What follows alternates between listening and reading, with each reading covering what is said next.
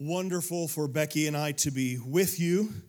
We were here, I think, just over a year ago, and we just love your pastors and your staff and see that God is doing a great, great work here at Seeds Church. And if you're wondering what this rope is, it's going higher, and I'm going to do a tightrope walk as part of the message today. And just to keep everyone's attention. And I know some of you think, I can't do it, but I can do it. I can do it. Everyone say, he can do it. Just kidding. There will be no tightrope walk. But did you receive a string when you came in today? That's going to be an important part of what we're about to talk about. If you didn't get one, our ushers are ready to give you one. So put up your hand, and we want to make sure you get one of these free. They won't cost you anything. All right, keep them up as our ushers get to you. Today I'm going to speak with you on one of my favorite subjects. This subject can be found in every parable that Jesus told. This subject can be found literally on every page of the Bible. There's an invisible thread running through every story of the Old Testament. This topic is in each one. It's the eternal purpose of God. And we don't talk much about the eternal purpose of God, but let me tell you, it's just as real as the air you're breathing right now. As a matter of fact, at this moment, the eternal purpose of God is unfolding in human history. If you understand the eternal purpose of God, it'll help you with both marriage and martyrdom. It'll help you when you're giving birth to a child and when you're burying a child. If you understand the eternal purpose of God, it will help you on your best day and it will help you on your worst day. If you're tapped into the eternal purpose of God, it will help you keep perspective on the mountaintop and not lose hope in the valley. Some years ago, I was praying, and actually I was on a 21-day fast, and I heard nothing from the Lord the whole 21 days. It wasn't exactly a very encouraging 21 days. But the last day of the fast, I was sitting in my living room. I wasn't even praying, and the voice of the Lord spoke to me as if someone was in the room.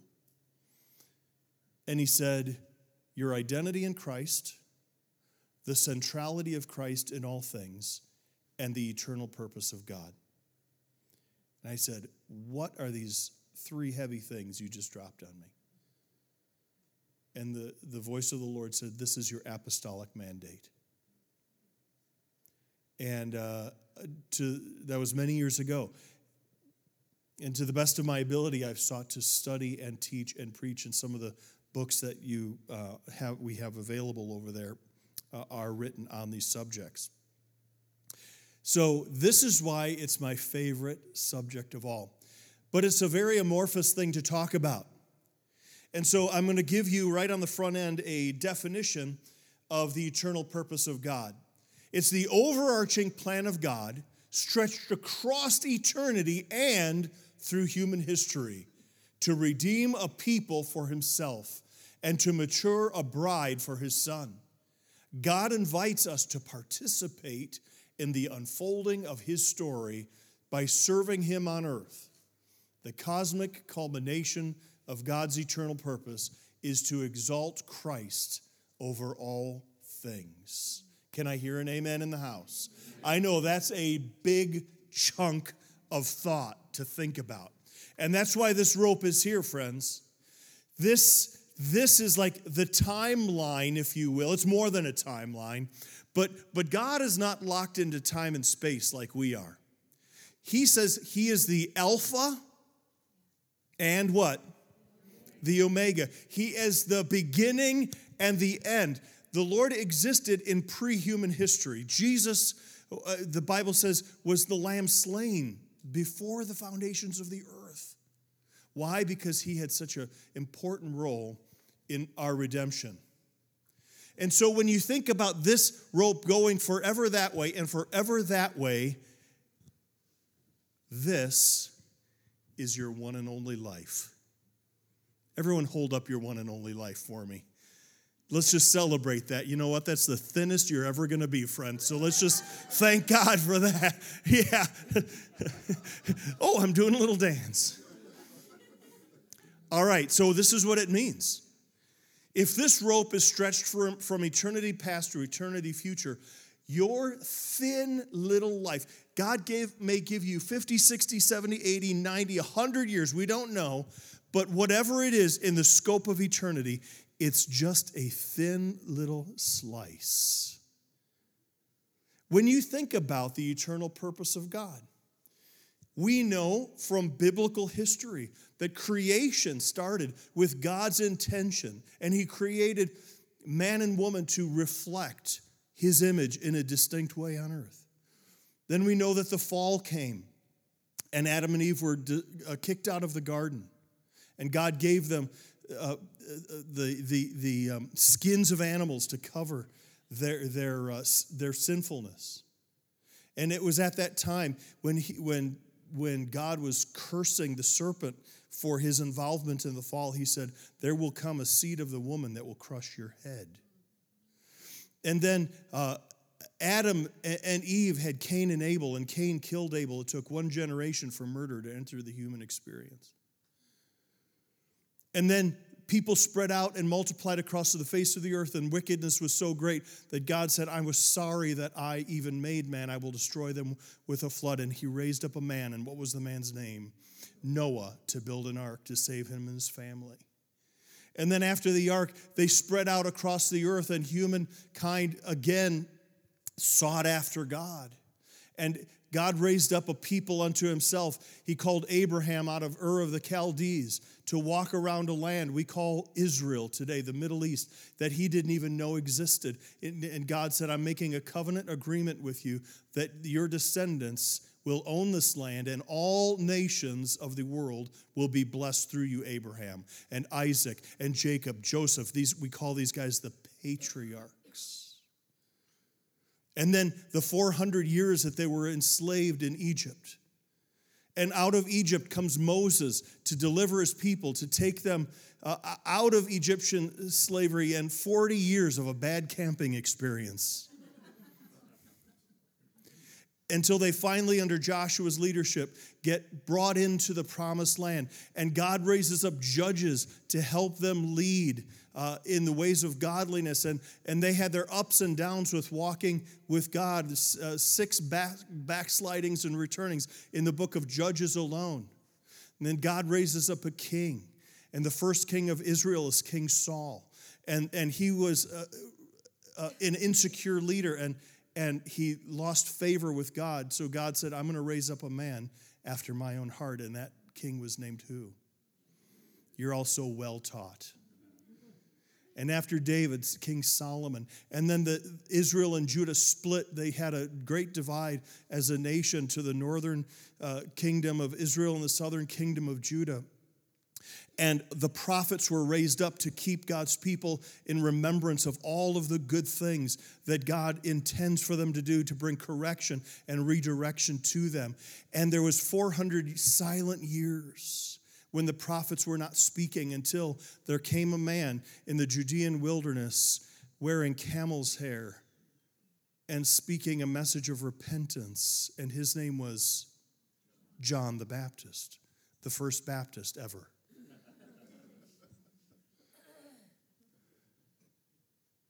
And John the Baptist said, "I'm not the one, but I'm preparing the way for the one."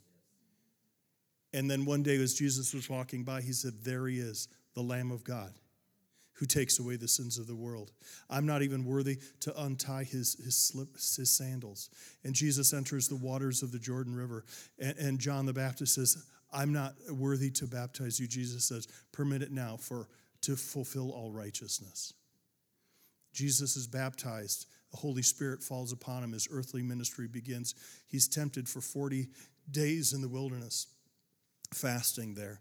He lives a sinless life for 33 and a half years, is crucified, buried, and on the third day resurrected, and then is ascended to the Father with his onlookers looking on. During that time, he appeared to 500 plus people to show that he was alive and give convincing proofs that he was the Messiah. And then he commissioned the church, and he said, I want you to go spread this good news to every people group on the planet. And thus begins the church age. Friend, there's a cross that stands right here.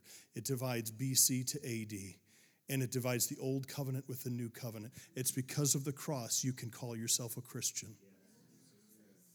And this plan of God is unfolding. And guess what? You and I are in it. Praise God. I'm gonna try to do this and maybe take this in my back pocket. This is you right here. The day you said yes to Christ, you reached up to some invisible reality that you didn't know was going on above your head. And you said, Lord, I don't understand everything, but I understand that I need to tie in to your forgiveness. And you took your one and only life and you said, Lord, I give it to you. Forgive me of my sins. And that was just the beginning of your faith walk. That's why I say the amazing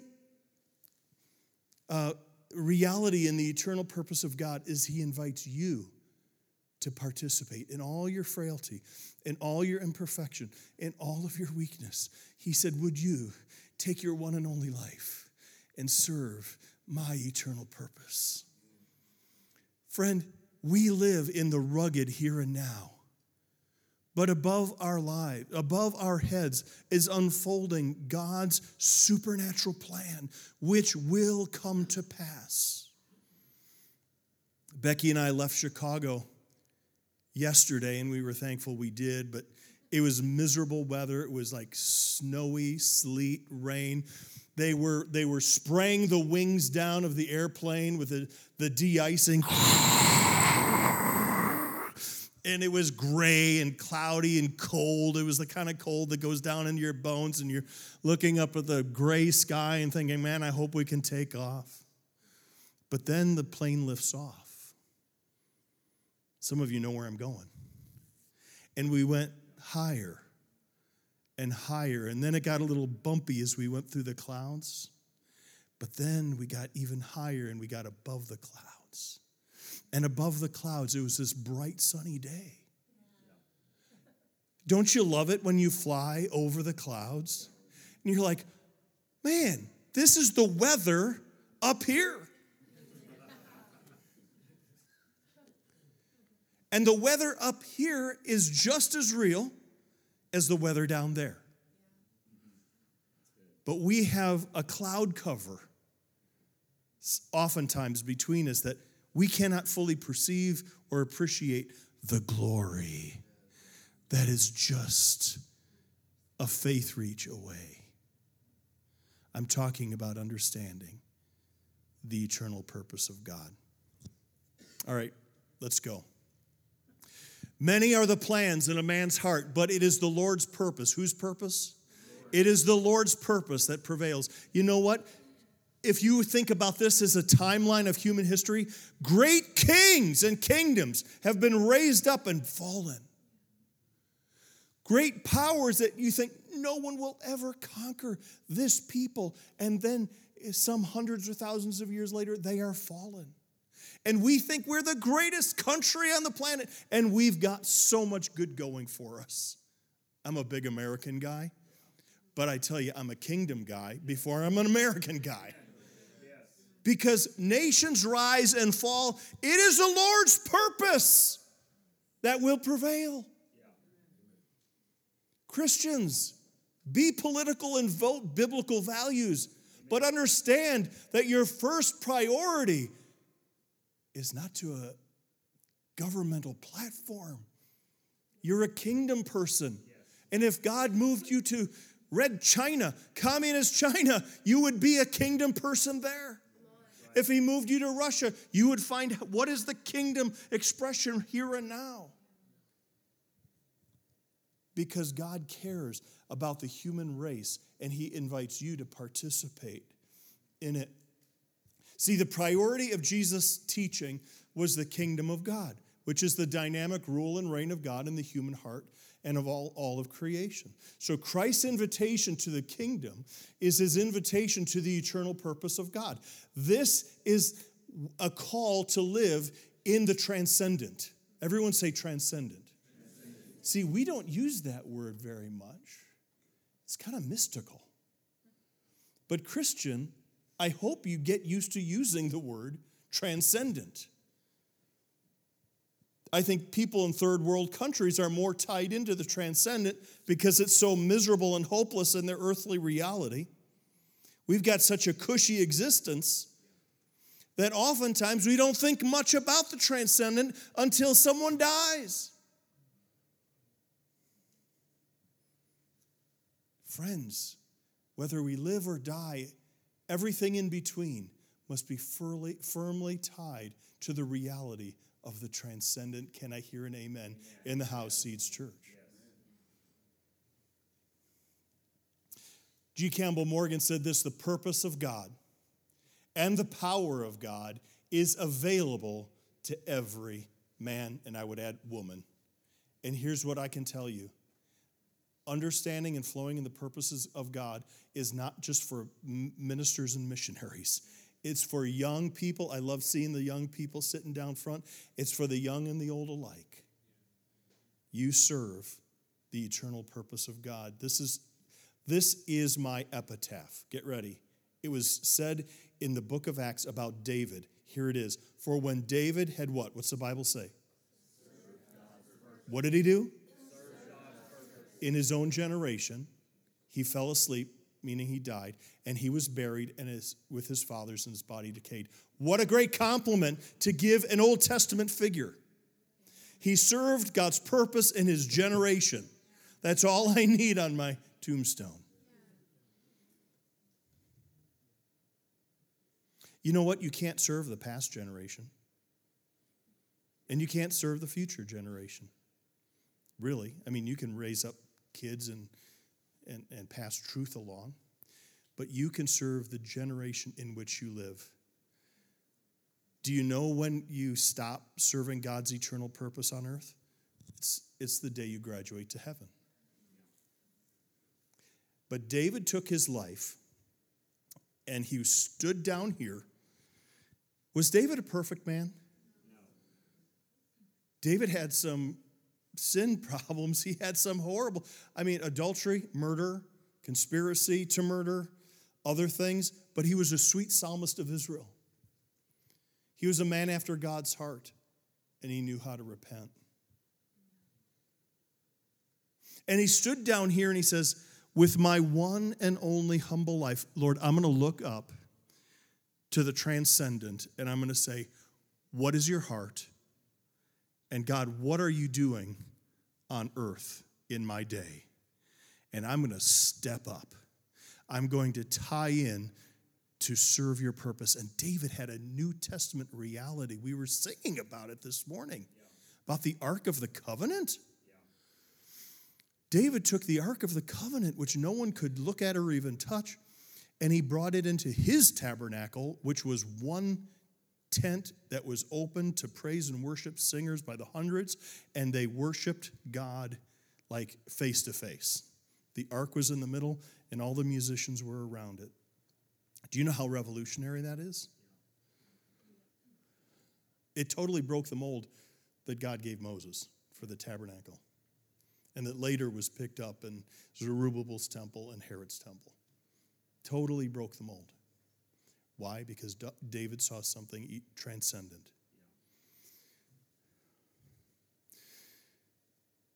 The Apostle Paul, 5 times in his great book of Ephesians, unfolds various truths on the eternal purpose, and that would be a totally different sermon altogether.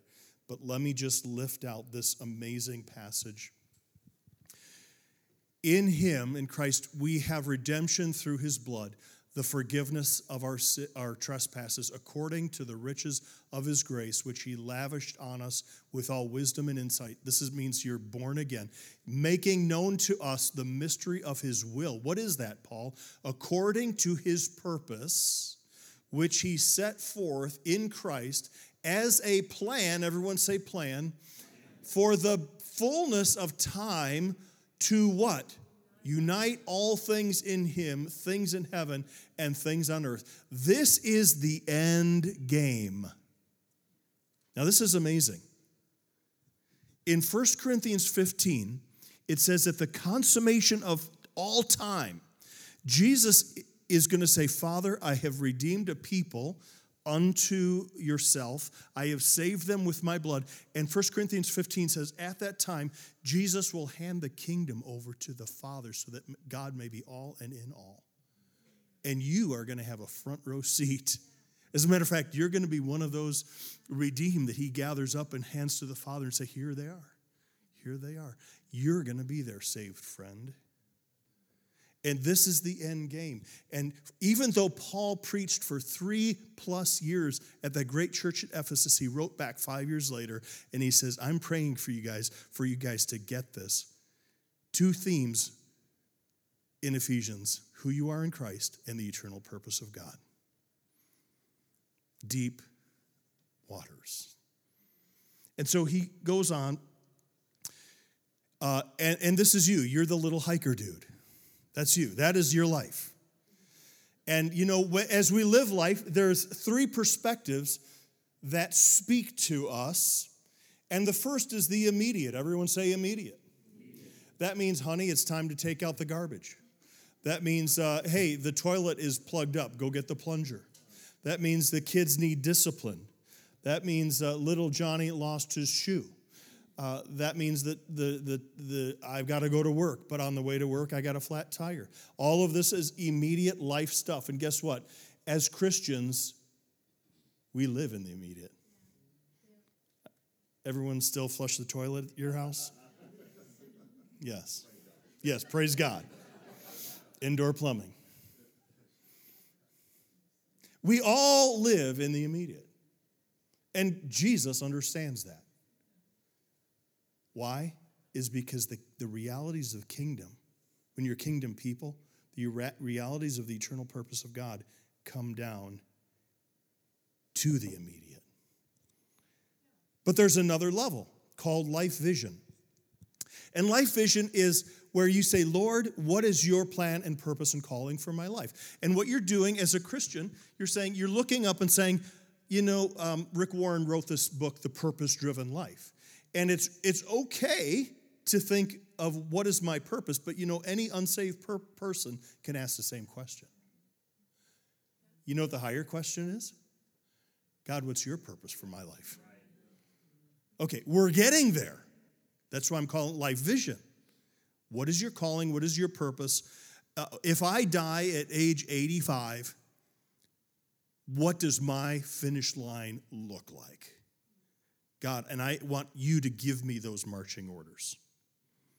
In other words, I'm not taking my destiny into my hands. I'm asking you about decisions, big and small, for how to live my life. Can I hear an amen for life vision? But there's a third reality that is even more transcendent, and that is this rope. It's called the eternal purpose of God, the Alpha and the Omega, and we are called to live with that reality. And here's some things that I would like to overlay. Our faith is rooted up here in the reality of the eternal purpose. Few people give serious thought to 2. I know it's sad. Like missionaries and pastors ask God, what is their life calling? Me, I'm just, what's my occupation, or how do I raise my kids? Few people give deep thought to number 2, and most Christians are caught up with living in number 1. Do you know that number 1 screams, 2 speaks, and 3 whispers?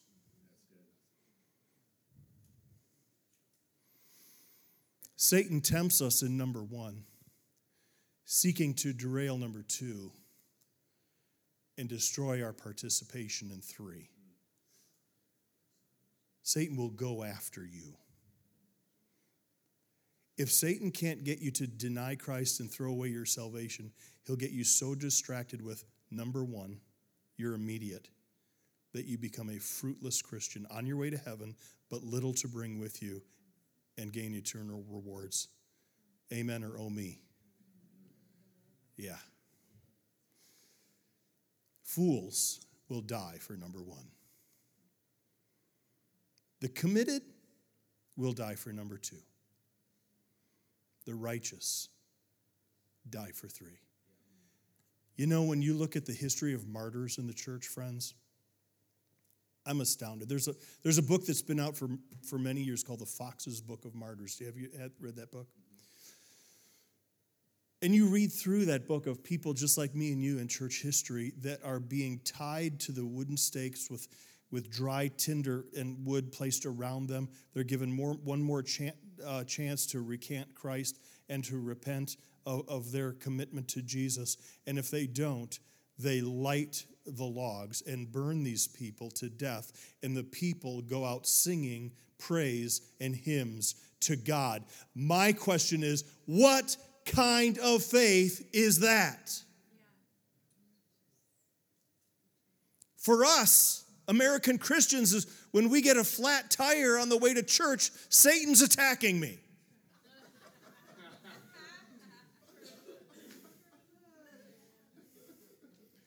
How about being marched out into the great Colosseum in Rome and having the wild beasts who haven't been fed in a week released to tear at your flesh? What about the mother whose child is torn out of her arms and who says, "Take heart, dear, look to Jesus, because very soon we will be together face to face in heaven with him"?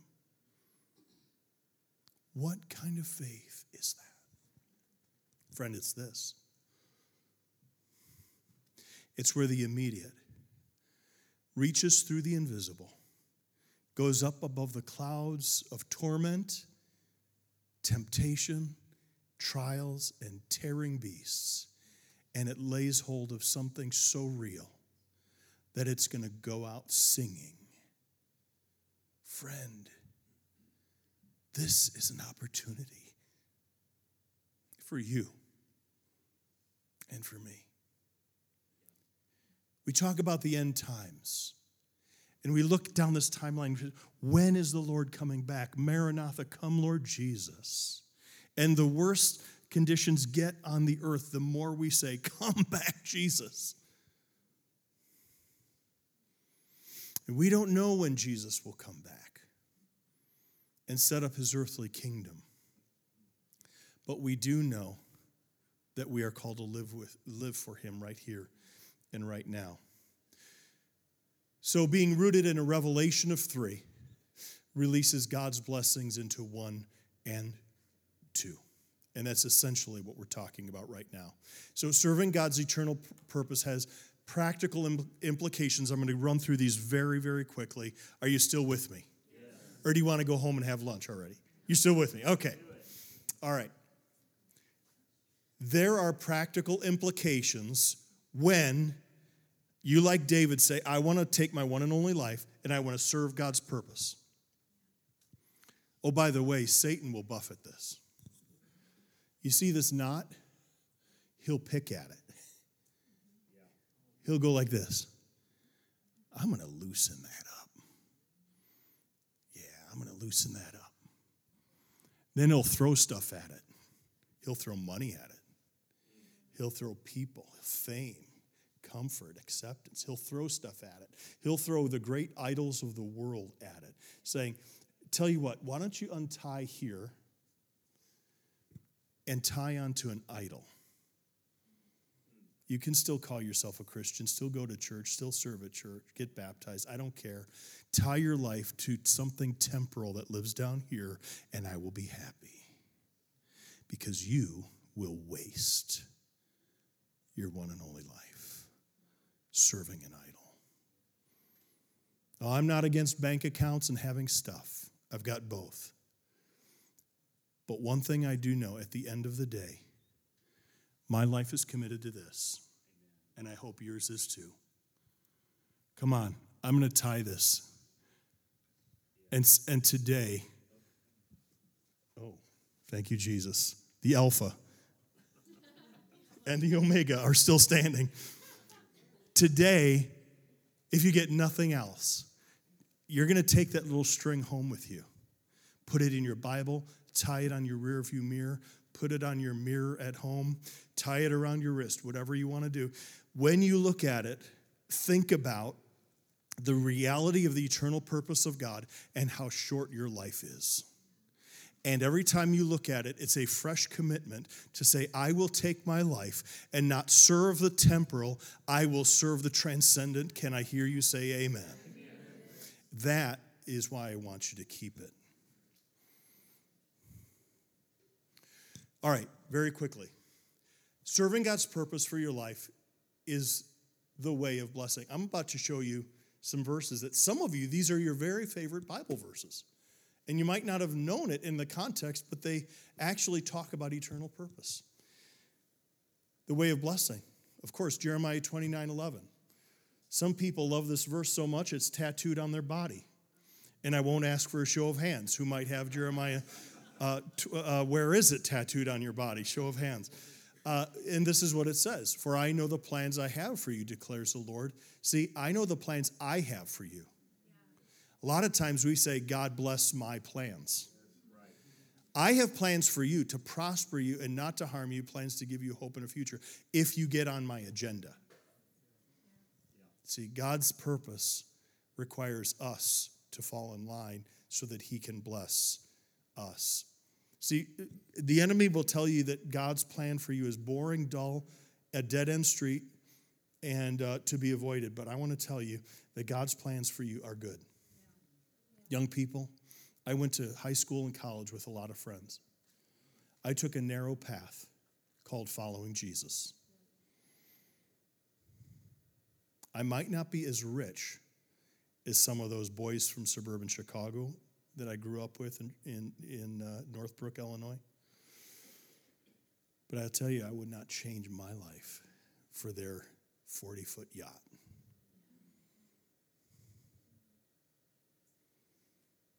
And friends, young people, you get to early on in your life say, God's plans for me are good. Yes. He will take care of me. I will follow in his plan. I will seek him about where I go to college. I will seek him about who I marry. I will seek him about our priorities as a married couple. I will seek him about all the things, where he wants us to live. And at the end of the day, if your yes of salvation is followed by a series of ongoing yeses through your walk, you will fulfill God's purpose with your one and only life. I'm telling you, it's not hard. It's just as hard as yes. Serving God's purpose brings hope and order to a chaotic life. Friends, I'm going to be 60 years old this year. I know that's older than some of you, and it's younger than some of you. However, the more I look around at this world, it's chaotic. And it's lacking order, and this is what Scripture says, Romans 8:28, another one of our favorite verses. And I know that in all things God works for the good of those who love him, and what? The most important, you are called according to what? His purpose. It's not just, I love God. That's remedial salvation. But you're called not to go on with your own life. You're called to serve his purpose. When those two things are in place, then you get to say, if you have a flat on the way to church, or you miss your plane on the way to traveling, somehow this is going to work out. Somehow. What? It gives you order and purpose when chaos is surrounding you because you own Romans 8:28. Serving God's purpose is invitational. Not a given. You can miss it. Friend, I'm enough of an Armenian to believe this.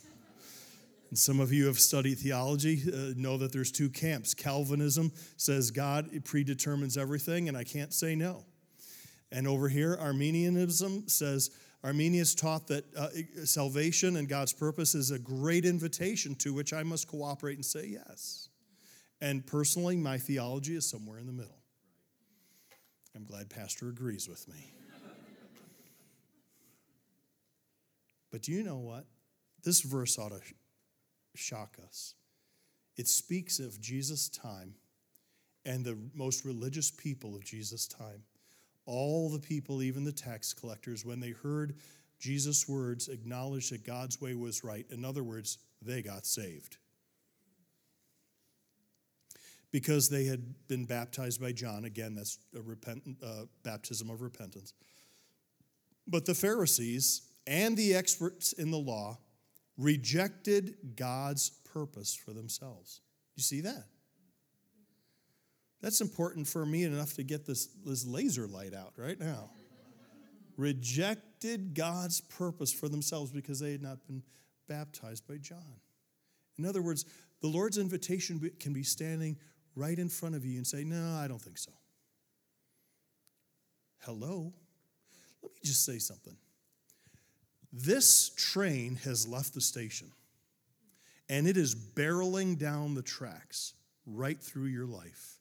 You can get on or off, but the train is moving on. And guess what? It will reach its destination with or without you. Do you know how many people died without fulfilling God's plan and purpose? Holy cow. God will have his way. We get to say yes and cooperate. All right. Following God's purpose requires a change of natural direction.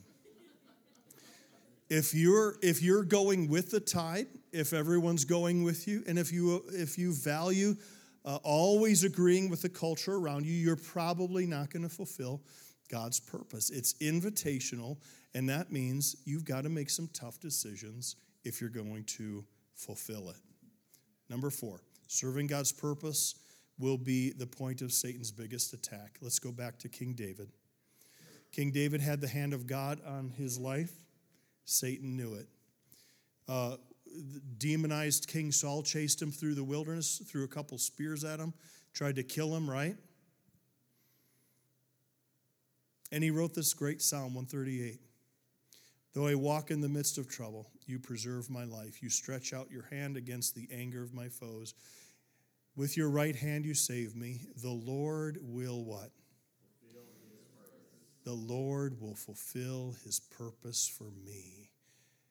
Your love, O Lord, endures forever. Do not abandon the work of your hands. This is the kind of prayer David prayed in caves. Hiding in the deep cave, because if he went out and showed his face, King Saul would find him and kill him. This is what we get to pray, friends. The Lord will fulfill his purpose for me. This is a prayer of intercession, and listen, it is a faith declaration. Sometimes we just have to say, when the doctor gives us a bad report, the Lord will fulfill his purpose for me. Sometimes we have to say, when our bank account is in dangerously low numbers, single digits. Hang on. I've never seen God's children go hungry or his seed begging for bread. The Lord will fulfill his purpose for me. When I've had ministry challenges, ministry changes, the Lord knows, and Becky, how many times I wanted to quit the ministry. But thank God for a godly wife who said, the Lord will fulfill his purpose for you. Slap, slap, slap. Now get up on your feet and be a faith man, the man that I married. Thank God for a godly spouse. And so this is the amazing dynamic. When we say, I will serve God's purpose and make this faith commitment that we're tied in, then and only then do we get to say the Lord will fulfill his purpose for me. His purpose for me. Not my purpose, his. All right, we're going to land the plane soon. Serving God's purpose for you requires obedience and tenacity. Friend, if this was a cakewalk, everyone would be doing it. Do you know in American culture, it's becoming harder and harder to be a true Bible-believing witness for Jesus? Do you know that there's certain large venues in Kalamazoo, Michigan, that we as a church would have loved to have rented, but they got back to us to have like a combined multi-thousand people church service. They got back to us and said, we will not rent to you, even though we're a public venue, because you do not affirm sexuality as we define it. Really doesn't surprise me, but it's very sad because in my short life, and some of you about my age, we have seen the world change under our feet. You know what happens in the end times? There's a revival of righteousness and there's a revival of wickedness. And both happen at the end times. So friend, there is a revival of righteousness sweeping this land. There is a revival touching young people, rattling the church out of its slumber. And also simultaneously, there's a revival of wickedness. We should not be surprised at this. And what does Scripture say in Philippians 2? Therefore, my dear friends, as you've always obeyed, not only in my presence, but now much more in my absence, continue to work out your salvation with what? When was the last time you had fear and trembling over walking with God? It's biblical. Why? Look at what it says about purpose. For it's God who works in you to will and act according to what? See, God's win for you is to get you to will and act according to his good purpose. And the way you get there is with a lot of fear and trembling and obedience and tenacity. All right. Isaiah 46. Remember the former things. Those of long ago. I am God, and there is no other. I am God, and there's none like me. Here we go. I make known the end from the beginning. Why? Because in our natural limited state as humans, we can't grasp that stuff. God makes it known. And from ancient times, what is yet still to come? And I say, my purpose will stand, and I will do all that I please. From the mouth of an Old Testament prophet living way back here.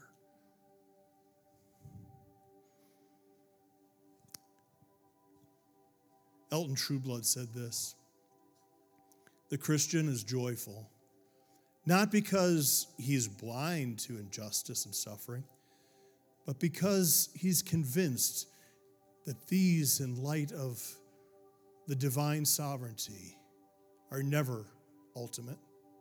The Christian can be sad and is often perplexed, but he is never really worried because he knows that the purpose of God is to bring all things in heaven and on earth together under one head, even Christ. And I say, Elton Trueblood, right on. You nailed it. And that's us. My question for you as we end is, will you serve the purpose of God with your one and only life? Here it is. And I sense that as we close, I just want to pray for you to not only understand what's happening above your head in your life, but some of us here in this room need to repent of tying our lives to false transcendence.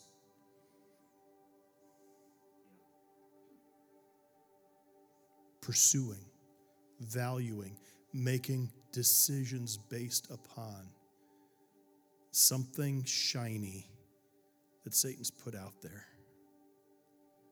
That's not the eternal purpose. All we've got is the eternal purpose. That's why Paul says, if only in this life we have hope in Christ, we are to be pitied among everyone. Friend, we don't have hope just in this life. We are tied to transcendence. Let's pray.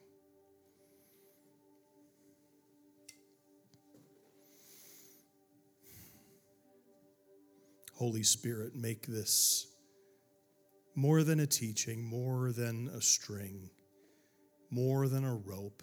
Make this revelation. In our hearts, somehow take these truths and make us kingdom people in the truest sense of the word. And Father, I pray for these wonderful young people here. I sense the Lord asking me to have a special time of prayer over people in this room that are 25 and younger. So I'm going to ask you to just, if you are, I'm not going to embarrass anyone. I'm not even going to ask you to come forward. But if you are 25 or younger, stand right where you're at, because we're just going to pray. Church is going to pray a blessing over you. You know what? After my funeral, you guys are going to be carrying the kingdom ball. How about it? How about it? Hey, I challenge you to serve God's purpose with your one and only life. Being a sports star is great, but it holds nothing to serving God's purpose. Being a great musician or having a lot of money, being a business person, having all these degrees at the end of your name, great, but it's not nearly as great is what I'm challenging you to say yes to.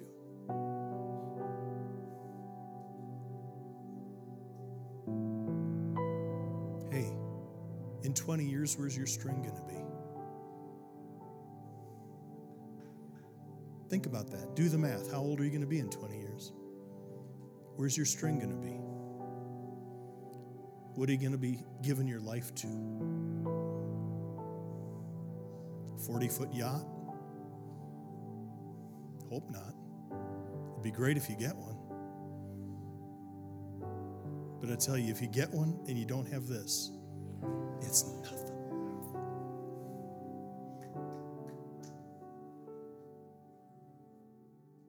Church, let's pray for these standing. If you're around, just